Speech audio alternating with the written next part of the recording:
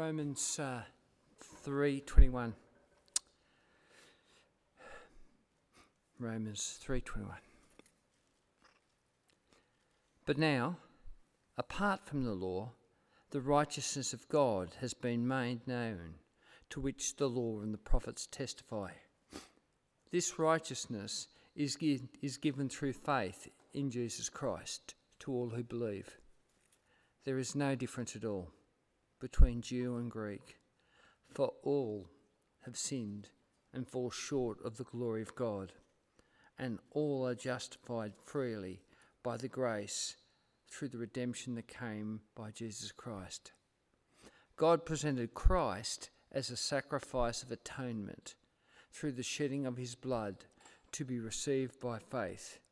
He did this to demonstrate his righteousness, because in his forbearance he had left the sins committed beforehand unpunished. He did it to demonstrate his righteousness at the present time, so as to be just and the one who justifies those who have faith in Jesus. Where then is boasting? It's excluded because of the law. The law that requires works? No, because of the law that requires faith. For we maintain that a person is justified by faith apart from the works of the law. Or is God the God of Jews only? Is he not the God of Gentiles too? Yes, of Gentiles too. Since there is only one God who will justify the circumcised by faith and the uncircumcised through that same faith. Do we then nullify the law by this faith? Not at all.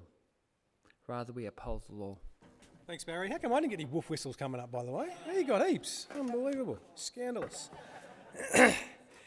Good morning, folks. My name's Tim. I'm one of the pastors here at Wagga Evangelical Church. Welcome to you if you're new or visiting for the first time today. It's really lovely to have you along.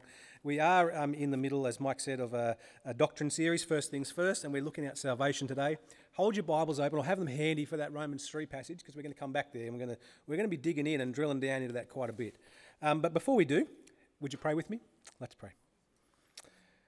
Heavenly Father, we do ask that you would help us, as we ask every week, that you help us by your Spirit to understand, to appreciate and to respond to your invitation to salvation through Jesus alone. We pray it for your glory and for our good. Amen. As I said, fifth instalment of our doctrine series, First Things First, been going through the statements of beliefs that we have as a church here, wrestling through what we believe about central topics that are in the Bible, those sort of key subjects of Christian thought down through the ages. What do we believe about the Bible? What do we believe about God, about humanity, about church, about the Holy Spirit? And we're really trying to nail our colours to the mast, if you like, on where we are drawn biblically on these issues and why we are convinced these are central. Now, if you didn't get an outline, please make sure you go and grab one. In there, there's statements of belief on salvation. That's the one we're looking at today. Salvation, really what we're talking about there is how is it that people are actually saved? How is it that people like us can be found at peace with God? How is it that we, who are otherwise sin-filled rebels, deserving of God's right wrath, how can we be forgiven by our holy, righteous, and perfect God, who can't even look upon sin? Do you realise that's who God is? I mean, have a look here. This is Habakkuk speaking, Habakkuk 1:13. Maybe you didn't even know that Habakkuk was there. Well, he is, and this is what he says. 1:13, he says, "Of God, your eyes are too pure to look on evil. You cannot tolerate wrongdoing." Do you realise that's who God is? Too pure to look upon sin, unable and unwilling to tolerate evil. That's a problem for us, you see, because if we are all, in fact, sin-sick rebels at the core, which is how God described us, we looked at that a couple of weeks ago in our sermon on humanity, if that is our position, if that's true, then what hope of salvation have we got? What possibility can there possibly be of being found at peace with God? It is the age-old question. Everyone's thinking it. We may as well ask it and try to answer it ourselves, because generally questions like this have two suggested solutions. The first of which, you'll see in the outline I've listed there, the first of this is the religious solution to the problem. It basically goes like this, that if you do enough good stuff in life, or if your mum says, he's got a heart of gold, really. I mean, if that's what happens, your intentions are mostly good most of the time, then when God gets the supposed balance beam of judgment out at the end of your life and he weighs your life's sum on the scales, hopefully the good outweighs the bad and God gives you the green light into heaven. Have you heard of that idea before? Have you heard that sort of thought? No doubt you've heard this thinking before. It's as long as you're a good person who tries hard, God or the equivalent supreme being will understand and will no doubt let you into whatever your upgraded afterlife experience you've imagined is.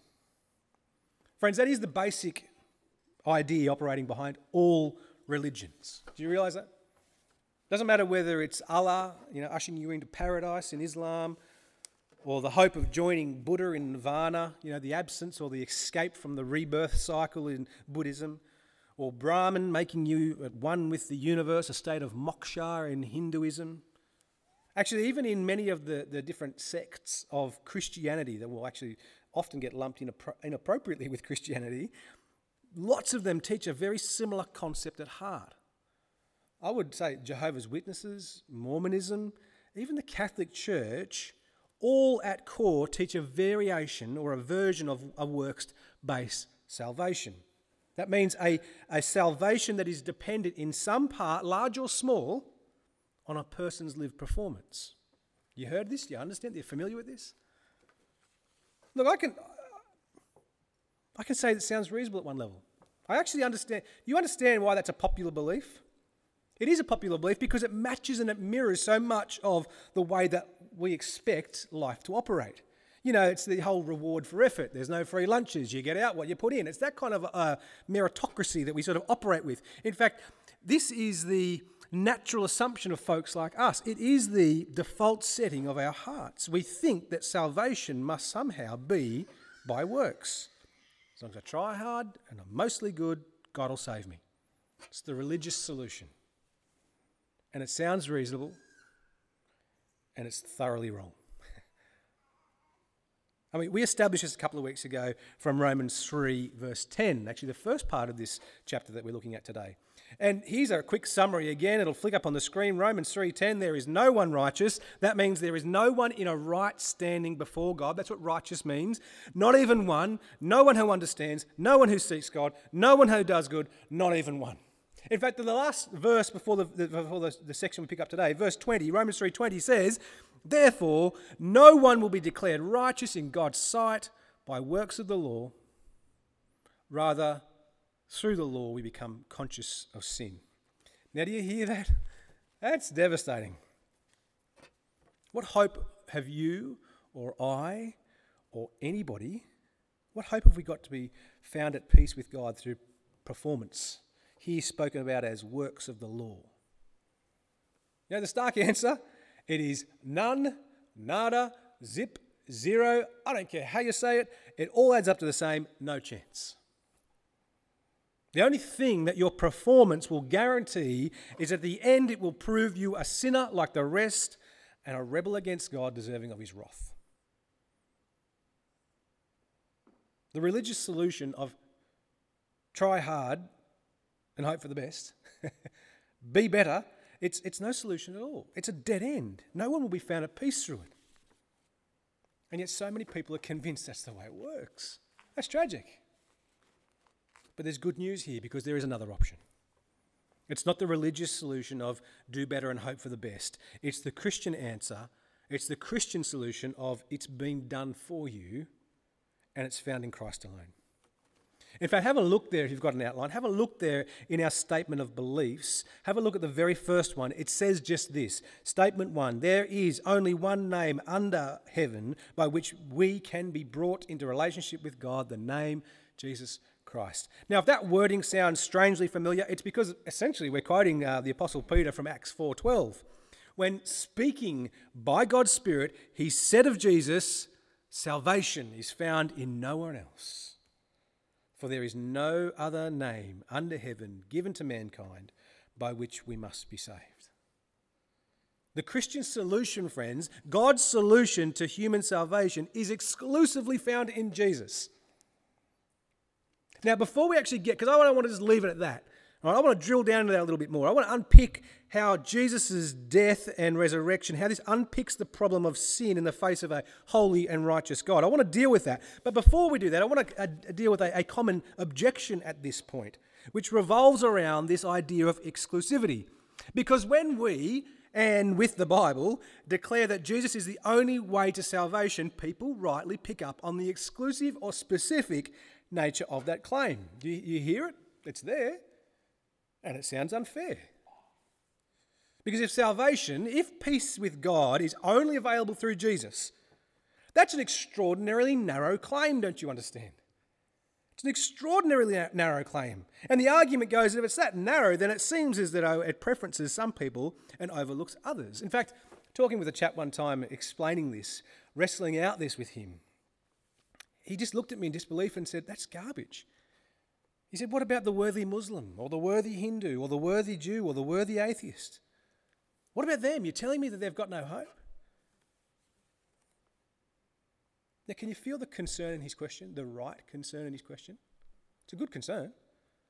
He's right to be concerned about the salvation of people from different faith backgrounds. Absolutely. But do you also notice or spot the error in his thinking? It's got to do with that word worthy. You see, the stark reality is, if you read the Bible with your eyes open, the truth is that there is no worthy Muslim, there's no worthy Hindu, there's no worthy Jew, there's no worthy atheist, there's no worthy Christian either. In fact, we saw this in Romans 3:10. All have turned away and become utterly worthless, is the word that's used. You see, the problem of sin is universal. It's very inclusive at that point. Notice that? It's everybody's problem. It's a massive problem. We are all unworthy. But the extraordinary good news of the Christian gospel then is that there is a solution, narrow as it may be, but it is genuinely on offer to people of all nationalities, of all stripes, of all colours. It's incredibly inclusive in its exclusivity. Do you see how that's working?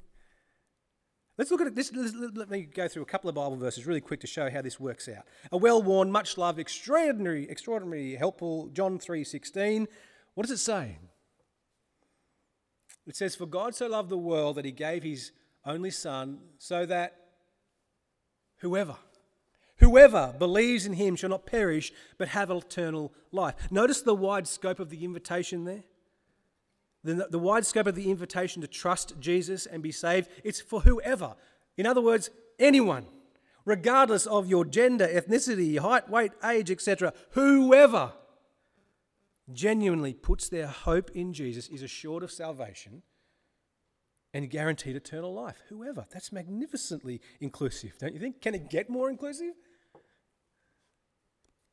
But you must take the medicine, so to speak.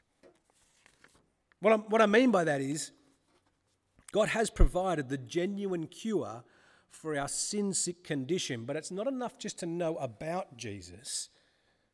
Believing in him here is not just nodding your head and mouthing the words. That would be kind of like going to the doctor for an illness and getting the antibiotics, carrying them around in your back pocket or putting them in your cupboard and expecting them to cure your sickness. Just having them, just knowing that they're there is not the solution. No, you've got to take the medicine to get the benefit. When it comes to salvation, you must be actively trusting in Jesus and putting your weight on him if he's going to be the one who's holding you up. But the offer is for whoever. Whoever realizes their desperate need of God's help. Whoever would trust totally in his faithfulness to his promises to you, not your faithfulness through your performance, which, let's be honest, if it's anything like mine, is garbage. There's a wonderfully inclusive message of hope. In fact, Acts 2:39 makes the same point. Peter again addressing the Jewish crowd, telling them of the forgiveness made available through Christ alone. He says, Acts 2:39, "This promise is for you and your children and for all who are far off, for all whom the Lord our God will call." Again, do you see the inclusivity here? It's exclusively through Christ, and it's for all who are far off, all whom their Lord God will choose. And who is he choosing? He really does care for the nations. He is building a kingdom of people from every stripe, colour and creed. They're all his creation, they're his people, and we see this reality. In fact, we see it played out really lovely in Revelation 7. As the Apostle John is sort of taken up in that vision, as the curtain is peeled back, as it were, and he gets to see behind the scenes of reality into the heavenly realms. And what does he see at the end? Have a look at Revelation 7:9. He says, "After this I looked, and there before me was a great multitude that no one could count, from every nation, tribe, people, and language, standing before the throne and before the Lamb. And they were wearing white robes and holding palm branches in their hand. And they cried out in a loud voice, 'Salvation belongs to our God.'" You notice they're from every tribe, nation and tongue, and they're saying, "Our God?" "To our God who sits on the throne and to the Lamb." See here, friends, that God is the God of the nations. He is building a kingdom of his people from every tribe, nation and language, and there is a limitless inclusivity in the capacity of God to save through Jesus. People from all walks of life. What does that mean? That means that Christians here, you've got a marvellous gospel to share with people. You've got a marvellous invitation to share with whoever. And it means that all people have this exclusive invitation to salvation through Christ made available. Don't waste that message here if you're already a Christian. Don't sit on it or hoard it as though its value will diminish if you share it. Heck no, it won't. Quite the opposite. It is richer for the sharing. And don't pass up that invitation if you're here and you're not currently trusting Jesus in this way. You've been given an inclusive, exclusive invite to a reality and an eternity beyond imagination. Peace with God that lasts forever. And it's yours through Jesus. Don't reject or ignore that. Don't sort of leave that at a distance. Don't put that in the cupboard or in your back pocket. Do something with it. But what do we mean, by the way? What do we mean when we say Jesus is the only way? Or actually put it a different way, a better way. How is it that Jesus solves the problem of my sins and the problem of God's justice? How can God be both merciful and just? How does that work? What's the age-old Christian mantra? If I say, "Why did Jesus die?" You'll say, "Jesus died for sins." Yes? That's true. It's a true statement. It's a wonderful true statement. It's fabulous news. But what the heck does it mean? In and of itself, that statement alone doesn't actually explain anything of the process. Doesn't tell me what's going on here. How does the death of a comparatively poor Jewish carpenter's son 2,000 years ago, how does that have any personal impact or import for me or for you or for any of the billions of people who have walked the earth at some point in history? What is going on here? Have you ever wondered that question? You ought to have. It's a right question to ponder. Because although the statement that Jesus died for sins is a true statement, it's a right statement, my genuine concern is that many Christians, we either don't understand how that works or why it's necessary, and much less do we feel confident to explain it to someone else. Could you explain it to someone if they ask you, "What the heck are you talking about? Jesus died for your sins? What does that mean?" Could you explain it? Where would you go? What would you do? What would you say?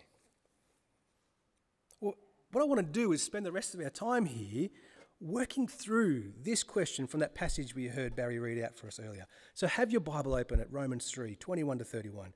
It's fairly thick. It's hard going. There's some big churchy words in here, but I want us to drill down into this. And I want us to work this out so that we not only know, but that we could share the magnificence of the necessity of the cross of Christ that has brought us salvation. Let's have a look at this. Stay on track with me, folks, because if you fall off the horse, you might not get back on. You know what I'm like. Talk fast and use big words. Here we go. As we put it all out already, Romans 3, 9 to 20, pointed out the universal problem of sin and the, humanly speaking, impossibility of being found righteous and at peace with God. It's devastating news, and there's no comfort or safety in the numbers at this point.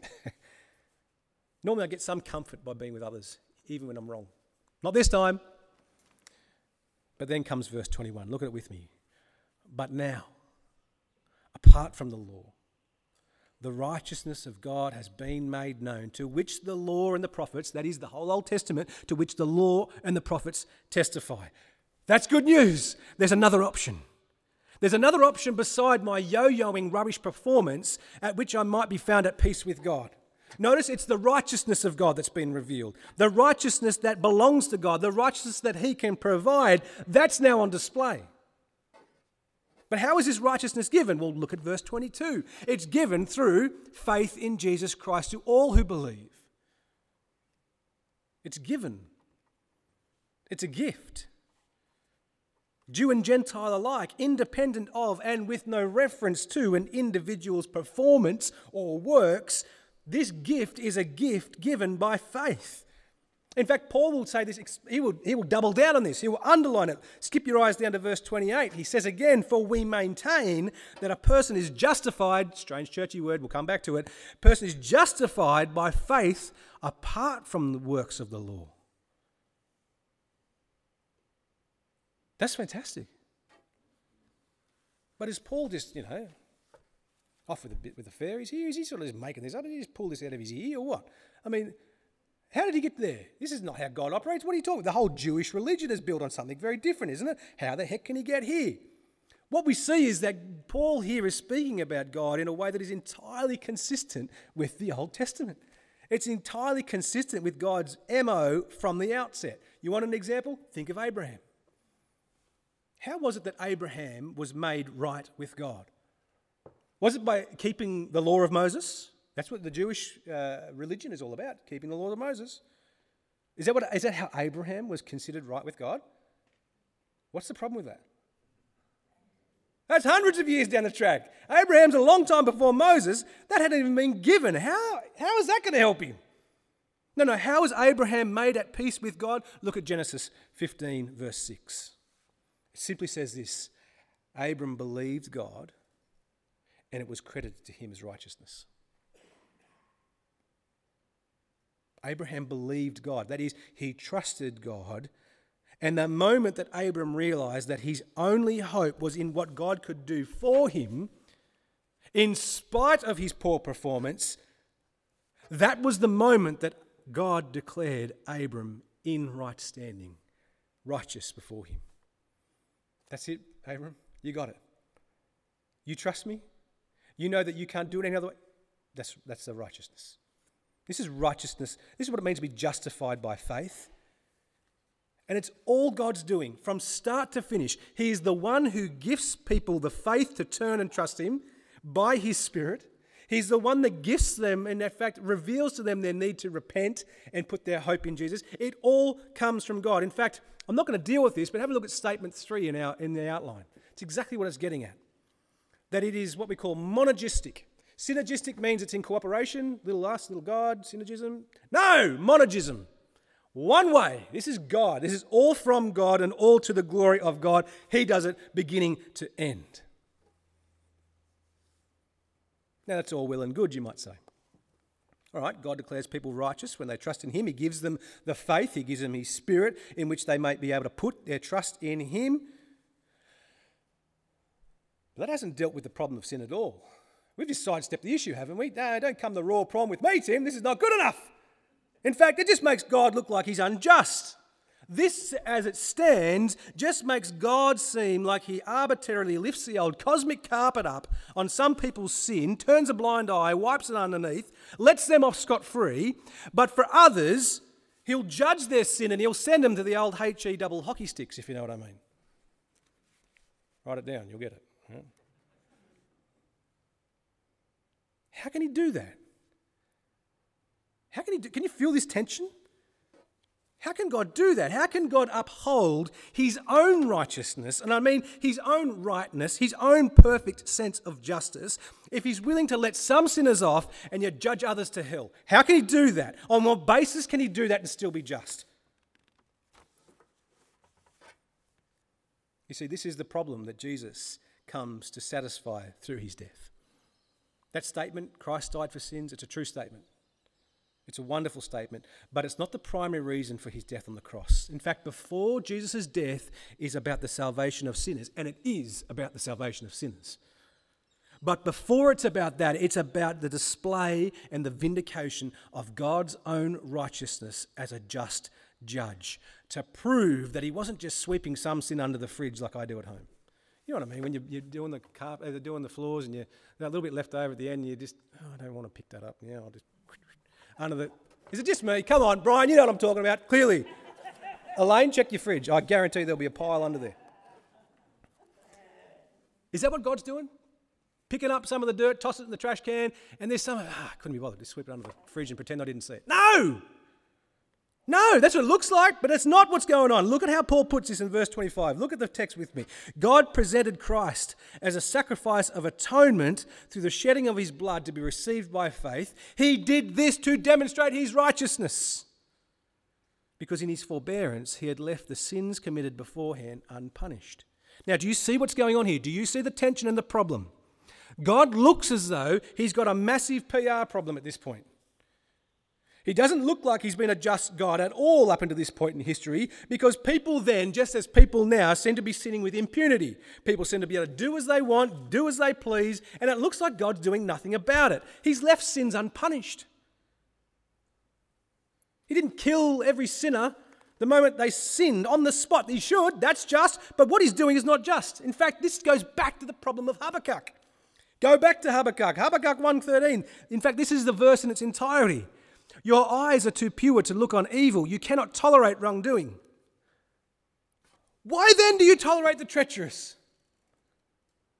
Why are you silent while the wicked swallow up those more righteous than themselves? Do you see the problem that Habakkuk is pointing at? How can God be just and allow sin and evil to continue seemingly unabated? How can he let sinners, like us by the way, go free to sin time and time and time again? How can he do that and say he's just? Well, enter into the time and space, enter into human history, Jesus, God in the flesh, perfect in obedience to his Father, willing and able, therefore, to pay the debt of sin on behalf of sinners. Look at it in verse 26. Repeats it again. He did this to demonstrate his righteousness at the present time. That is, at that moment of Christ's death on the cross. God does this to demonstrate at the present time so as to be just and the one who justifies those who have faith in Jesus. In other words, in Jesus' death as a substitute, God proves his justice. He proves that he hasn't turned a blind eye to sin and swept some under the fridge. He's dealt with it. He's punished it on behalf of his people, but he's done it through Jesus. And just like Adam represented humanity in the garden, and so then when he sinned and fell, we all fell along with him, so now also Jesus stands to represent those who put their trust in him. He is likewise able to represent his people, and he gifts us his righteousness at the same time as paying for our debt of sin. But how does Jesus' death do that? I'm not satisfied yet. Again, sounds too platitudinal. All right, I get Jesus' righteousness, he gets my sin. What? Is this a special ninja move that Jesus has got? Like, what's going on here? I feel like it's like one of those Pokemon cards where you go, special secret attack, you did this and it activated my resurrection power and double imputation. You know. How does it do that? Is it just some sort of secret magic move? No, it's a logical, rational purpose. It's got something going on here that is absolutely critical to see, necessary and magnificent. Let me illustrate. Let's pretend that I got into an argument. I burnt Mike's car down in the first service. Let me go with you, Sean. Let's say that Sean and I got into an argument after church. Yeah, I can see that. We had a bit of disagreement. I fly off the handle, also a possibility. And I set fire to his car. That escalated quickly. Now, I'm not going to do that, Sean. I wouldn't do that. But after the tyres had melted and the flames went out, 5 minutes after that, I calmed down, I come to my senses and I apologise to Sean. Are Sean and I good now? No, we're not. Sean's shaking his head. No way, he says. No, we've got a problem with a smouldering car in the parking lot. No, we're not good. All right, fair enough. I'll apologise and I'll buy you a new car, Sean. Delivered immediately. There it is. Bang on. What do we have to say now? We back on good terms, Sean? Yeah, no. There's another issue here. There's the issue of the law. I've broken it. I mean, there's at least malicious damage, vandalism, probably intimidation. There's a lot of things going on here. I'm a lawbreaker. I can't just sort of gloss over that fact. There is a smouldering car chassis in the car park. You can't just ignore it. All right, I'll apologise. I'll buy you a new car. I'll plead guilty before a judge in good standing. I'll perform 100, 200 hours of community service. You name it, Sean, I'll do them. We now back on good, we sorted, we're on good terms like before? What's the problem here? No, we're not on good terms. Why not?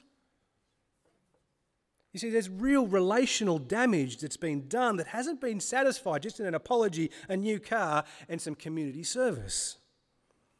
How can Sean be satisfied that I won't do the same thing again? How can Sean trust me again from this point forward? How can he generate any positive feeling towards me?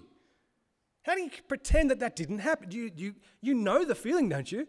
You know this feeling as the perpetrator of sin against others and as the victim of sins from people, don't you?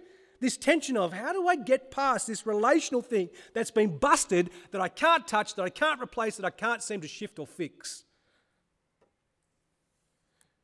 You see, sin is multifaceted in its effect. It's at least what I want to call the triple debt of sin here. Because when you or I sin against another in this way, there is a physical cost. There is a judicial cost. There is a relational cost that must be dealt with and satisfied if we're going to be made right again. We've all felt it as victims and perpetrators. But we're not talking about sin between each other now. We're talking about our sin before God, and it's far more dramatic. Because we owe an infinite debt on each of those fronts, physical, judicial, relational. We owe an infinite debt to an infinitely holy, righteous God, and there is no way we can satisfy it. There is no way of bringing that back. There's no way of... I've got nothing to give. I owe an infinite debt, and I've got a limited capacity. I can't do it. But God can. See, this is why Jesus' death on the cross becomes so critical and necessary.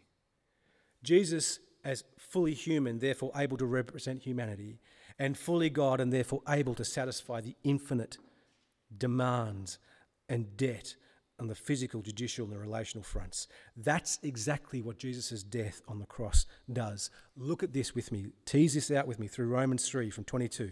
Let's see how this plays out logically. He says there, 22, there is no difference between Jew and Gentile, for all have sinned and fall short of the glory of God, and all are justified. Ding, ding, ding, ding. There's our religious churchy word. What does that mean? What does it mean? Justified. Where does that word come from? Do you know what sort of sphere or industry, if you like, that belongs to? Where does it belong to? It's a law term. It's a law term. Justified. It's a legal word. It's a judicial word. It means the same as pardoned or treated as innocent. You're not innocent, but you'll be treated as innocent. Pardoned.